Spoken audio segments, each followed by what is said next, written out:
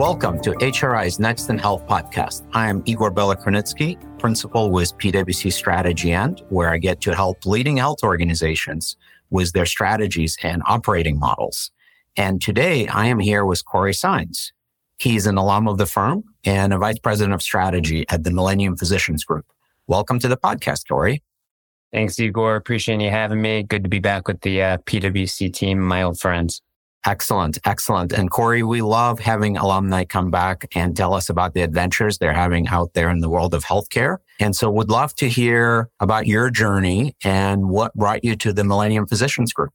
Yeah, sure thing. After I left PwC, I was, doing a mix of transaction services and audit before that at PwC, and was looking for something at a corporate organization drawn to the healthcare space. Went to what we typically hear of these days is a physician enablement organization, now public organization. Spent 3 years there helping with growth strategy and partnerships. From there, went to an interventional pain management org, also MSO, and spent 3 years helping with strategy and corporate M&A, corporate development, and then was really just drawn back to the primary care space from that first organization, patient and primary care focused, built around primary care physicians at risk with Medicare, Medicare Advantage, and able to invest a lot around that patient experience and patient outcomes. So it's been an incredible experience so far and excited about what's to come there.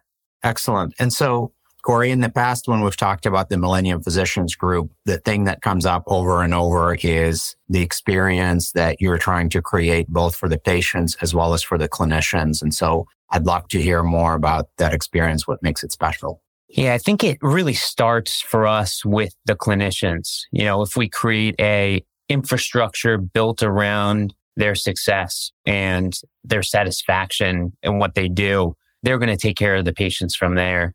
So we have a tech infrastructure built for primary care, constantly being invested in for primary care. We've got physician leadership, primary care physician leadership, local physician leadership within each of our respective markets, and wraparound programs around our clinicians to help them support their patients, whether they're inside and outside the office, so they can be successful from a quality and cost perspective in our risk arrangements.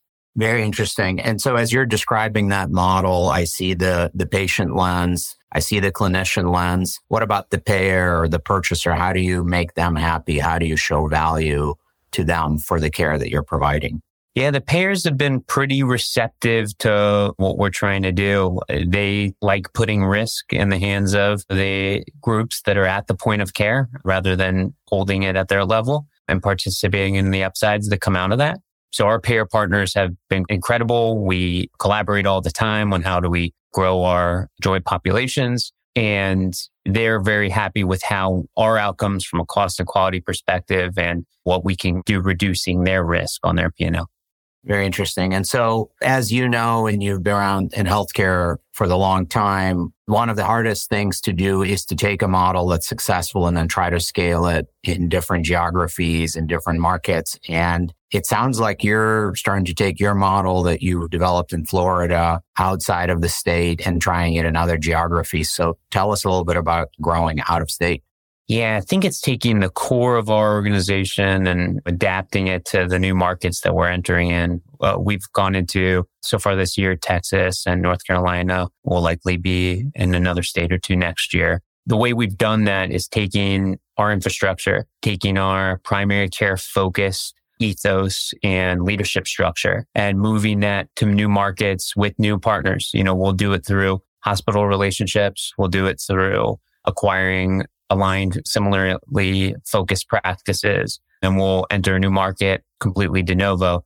So there's different models that we're going to deploy to enter the new markets we want to be in, all of which backed by what we call Millennium Magic, which is that PCP focused infrastructure with all the wraparound resources to be successful from a clinical outcomes and cost perspective.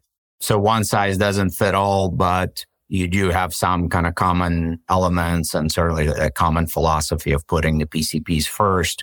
And this is unusual for a lot of organizations in healthcare. Certainly for the big hospital systems, PCPs tend to be sometimes an afterthought or it's an area where losses are taken or you're trying to maximize productivity. And more health organizations are really starting to focus on their primary care providers and thinking about how do I engage them differently? How do I retain them? How do I make them more financially sustainable? How do I improve their experience? How do I focus more on prevention? And you've been doing this all along. So what advice would you have for other health organizations that are trying to figure out how to empower their PCPs, how to create better experience for them and by extension for their patients?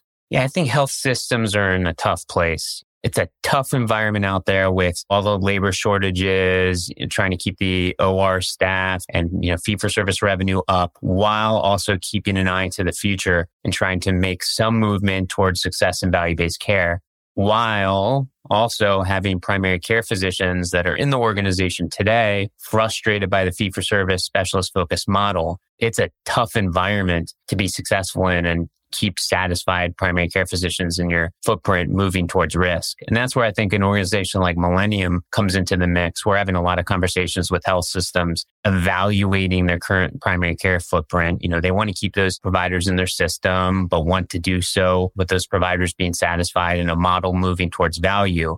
But the capital, the transformation required to do so is really hard. My advice would be connect with an organization like Millennium. At the very least, you can learn more about what we do. Very helpful. And Corey, maybe as a final question, we would be remiss if we didn't raise the question of technology and would love to hear how data and technology plays a role in your model. So maybe some comments on that. Yeah, it's everything.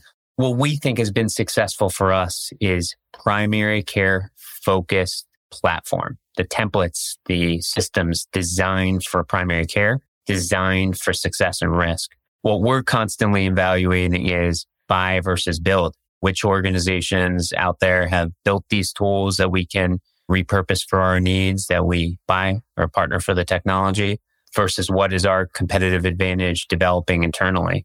So everything goes through a detailed analysis, looking at those two possibilities. And we've really done a mix of the two to make us successful at Millennium, which has led us to developing a really strong platform with still room to go that leads to the success and satisfaction of our primary care providers. That's fantastic. Really appreciate you sharing the journey with us. And it sounds like there's constant innovation happening in terms of the model, in terms of kind of geographic specific arrangements, as well as the use of technology in creating those great experiences and delivering value. So thank you for joining and sharing the story with us, and best of luck to you. Appreciate having me, and look forward to seeing you on again soon. Excellent. For more on these topics and other health industry insights driven by policy, innovation, and care delivery changes, please visit our website at pwc.com/HRI. Until next time, this has been Next in Health. This podcast is brought to you by PwC, all rights reserved. PwC refers to the U.S. member firm or one of its subsidiaries or affiliates, and may sometimes refer to the PwC network. Each member firm is a separate legal entity. Please see www.pwc.com/structure for further details. This podcast is for general information purposes only and should not be used as a substitute for consultation with professional advisors.